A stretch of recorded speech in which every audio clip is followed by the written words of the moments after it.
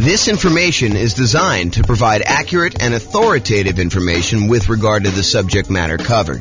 It is offered with the understanding that the presenters are not engaged in rendering legal, accounting, or other professional services. If legal advice or other expert advice is required, the services of a competent professional should be sought. Welcome to the Norman Real Estate Investing and Real Estate Financial Planning Podcast. Learn all about investing in real estate in Norman, Oklahoma, with a combination of real estate financial planning and modeling with numbers specific to Norman, plus syndicated, more generalized recordings of live and pre-recorded real estate investing classes, not all of them specific to Norman. Be sure to stay tuned after the podcast for a message from our sponsors. Well, good morning and welcome, everyone. I am James Orr. And we got a very special class today. This is part of the series on improving cash flow. And so today we're going over improving cash flow when considering your real estate investing strategy. When you're thinking about which strategy you want to use, how do we improve cash flow when we're trying to decide whether we're doing traditional buy and hold or short-term rentals or house hacking or nomading or whatever we're trying to do there. So all of the things we're going to discuss today have to do with choosing your existing real estate investing strategy. And this is, as I mentioned, part of the series we're doing. And so we've already covered how to improve rental property cash flow when we are searching for properties. That was covered in a previous class. So if you want to see about all those different strategies, go watch that class. We've also covered all of the different strategies of the largest section, the one that has the most ways to improve cash flow. And that was the financing section. Today, we're covering this, how to improve cash flow during the improved strategy phase. So we'll talk about these different options. And then we've got some future classes coming.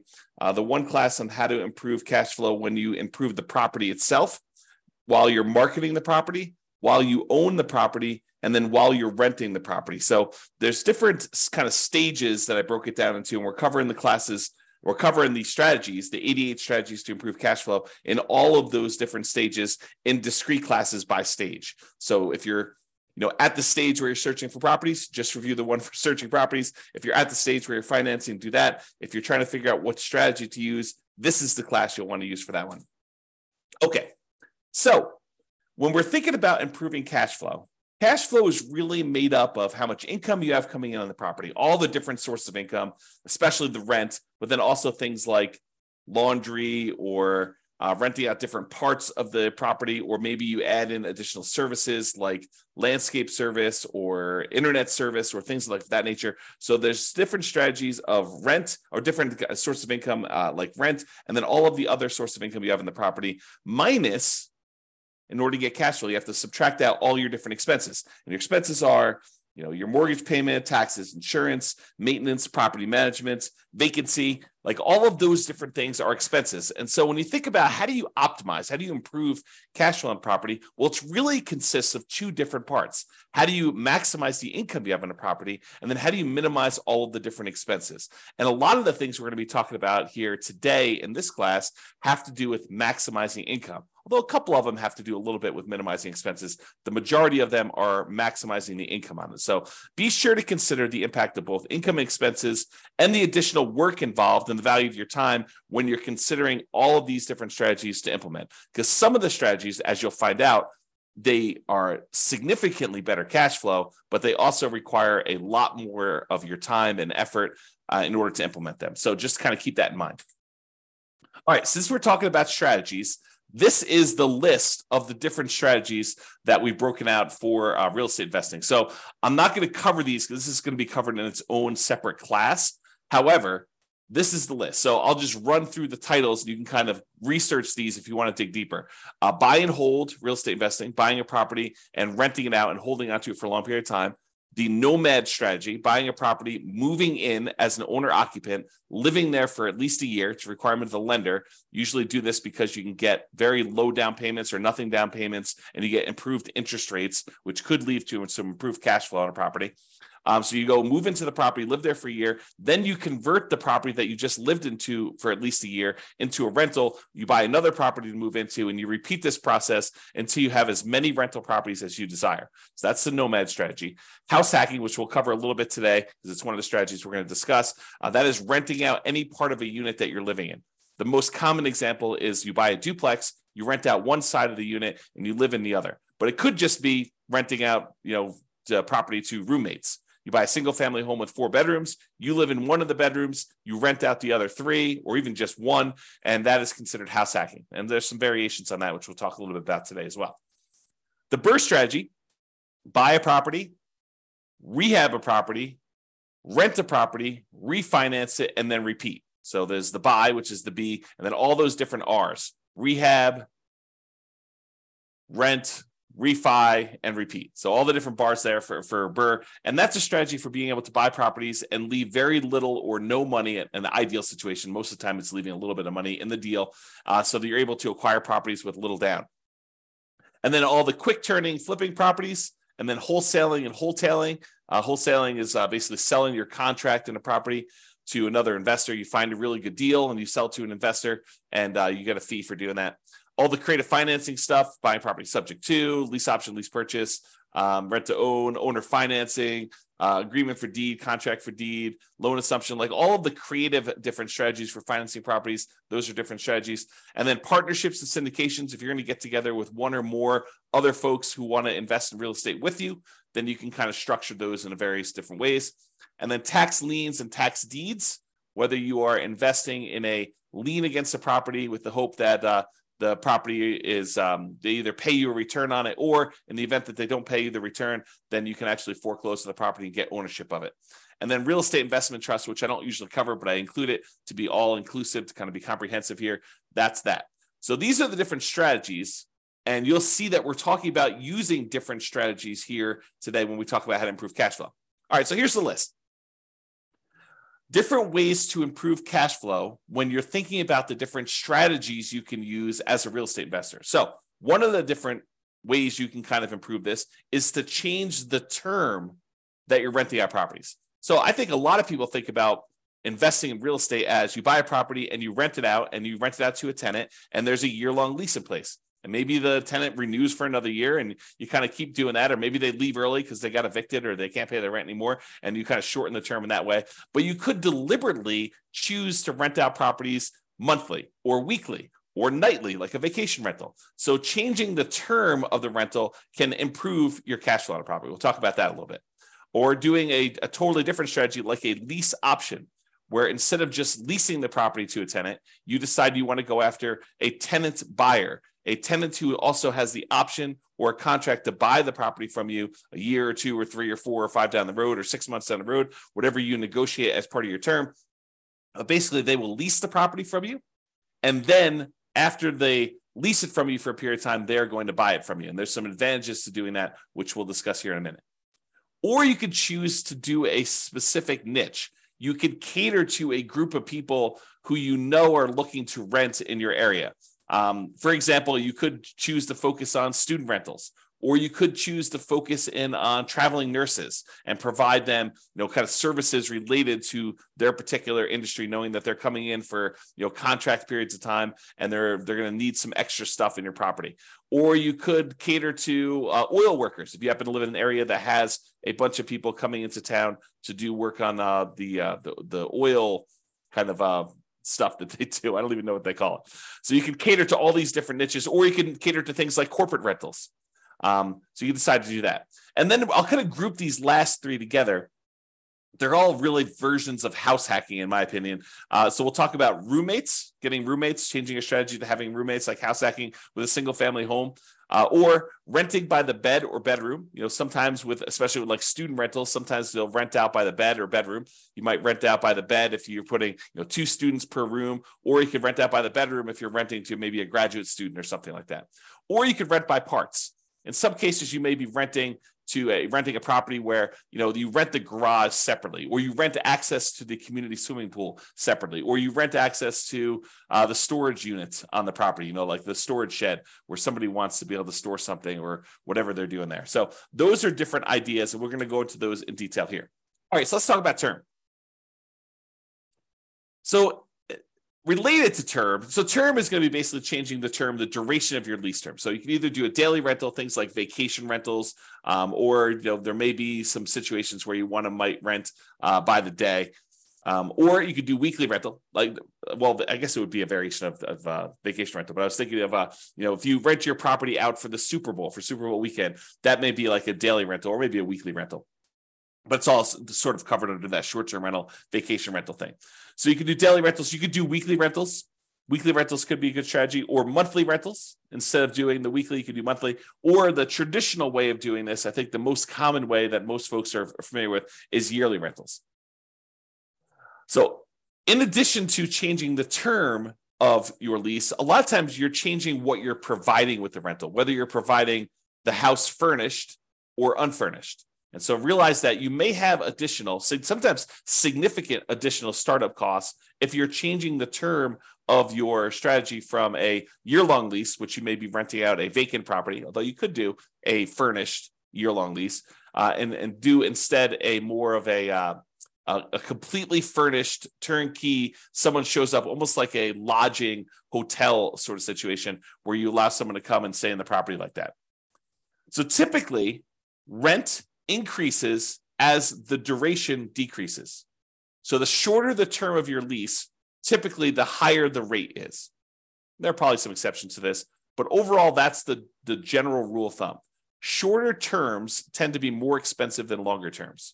Now, the other thing to watch out for, if you're going to go and do the strategy where you're going to change from doing year-long leases to short-term rentals, which could be significantly higher income on the property, you also have to watch out for increased expenses, like increased vacancy expense. You're not going to have 100% of the nights occupied in most cases. There's probably some exceptions to this, but in most cases, you're not going to have 100% of the nights occupied if you're doing some type of short-term rental or vacation rental. You might have 50% occupancy or 70% occupancy or 30% occupancy. So just realize that you may have increased vacancy for doing that. You may also have an increase in marketing costs. Whereas you may market to find a tenant for a year, for the 60 days or so prior to the lease expiring to get your next tenant. If you're doing a vacation rental, you may be advertising on all of the kind of short-term vacation rental type websites, and that may significantly increase your marketing costs and time. And then also your management costs may be much higher. If you're doing short-term rentals, you may have a significantly higher cost to get the property ready for the next tenant, kind of like being in touch with the tenants, kind of doing your contact and making sure everything's ready to go for the short-term rentals. Things like that could be increased by doing a shorter term. And then finally, in some cases, the maintenance on a property on short-term rental could be slightly higher depending on how things in your property wear and what it costs for you to keep up with maintenance on the property for doing that. Replacing things that you might not have in a long-term rental, like linens or shampoos and things of that nature. You could have a pretty significant increase in cost for doing that as well.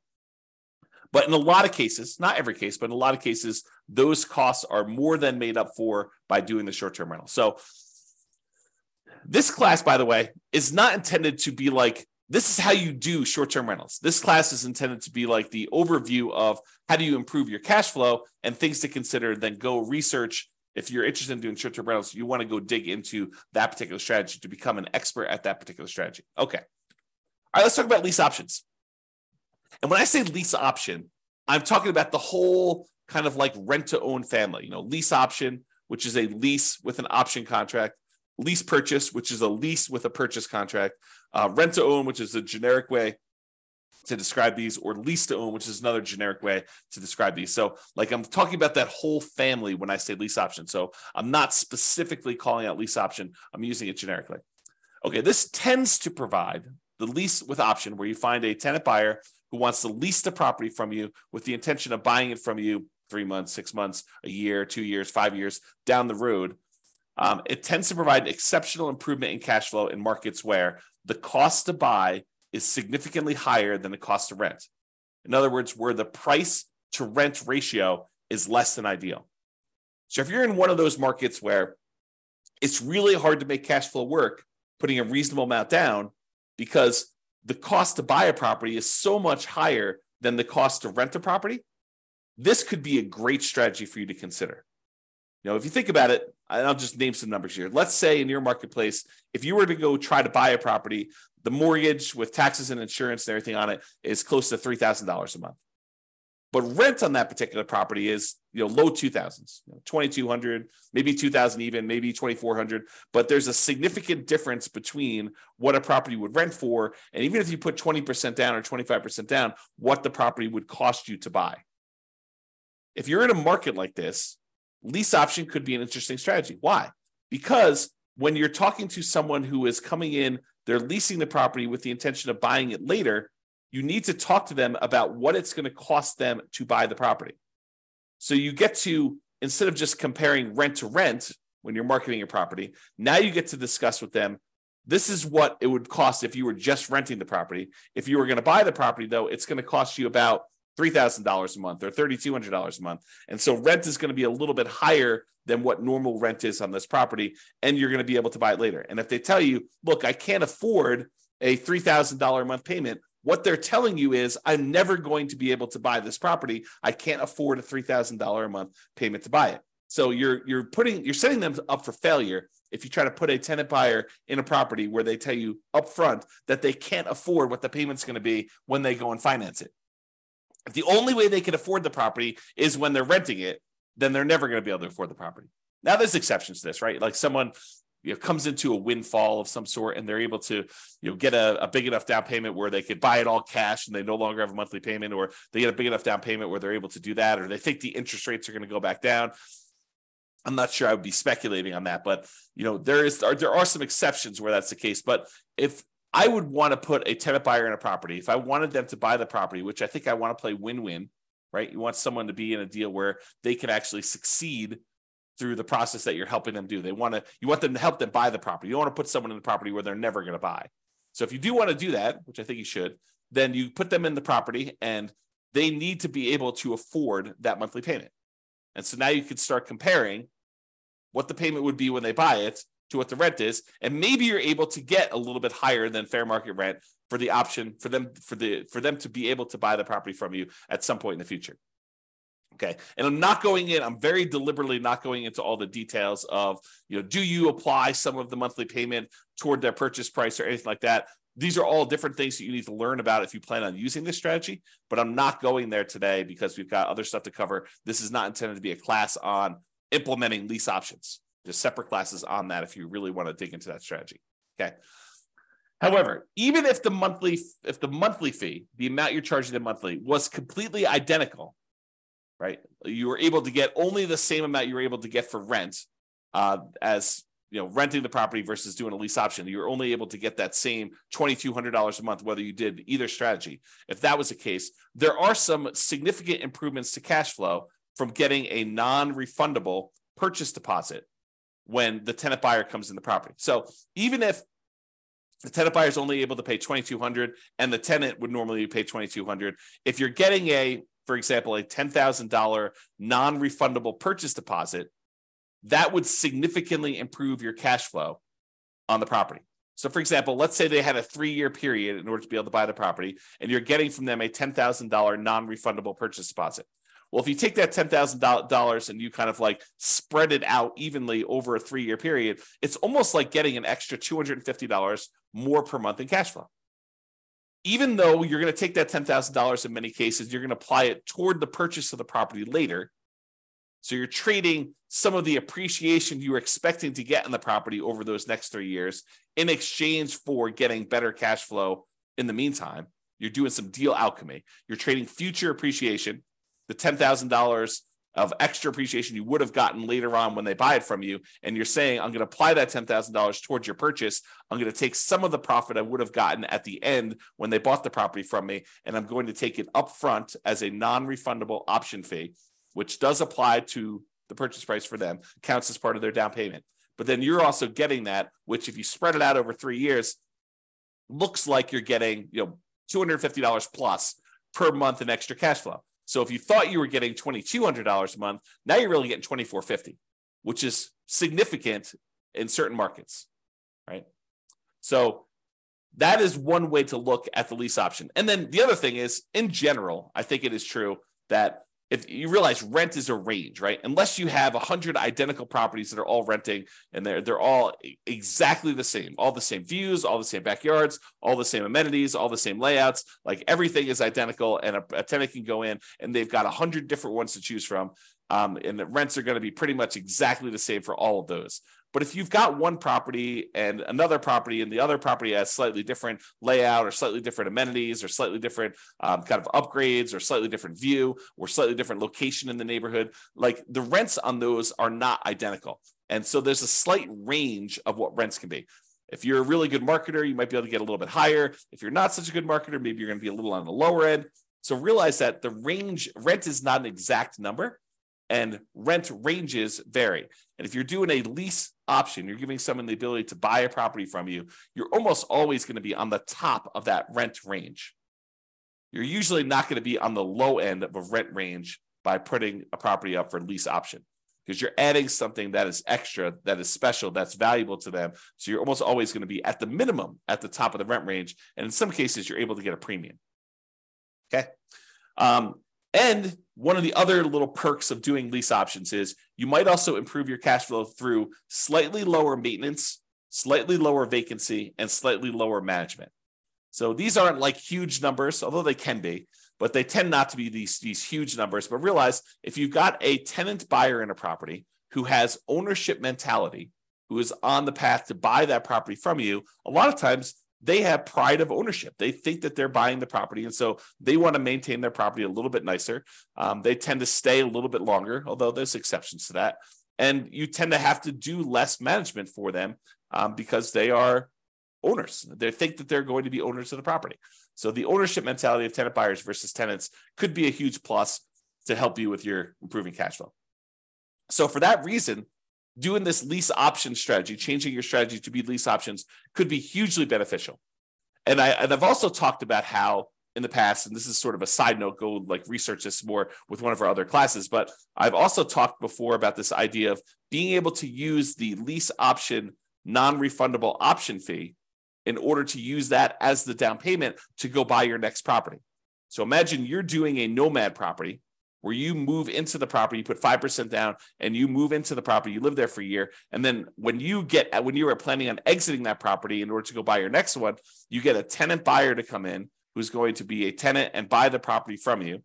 They give you a option fee on the property. Let's say it's 5% of the purchase price. Then you use that option fee yourself to go put 5% down on the property that you're buying, and then you are able to buy your next property. The tenant buyer who is going into your old property provides you the down payment to go into your new property.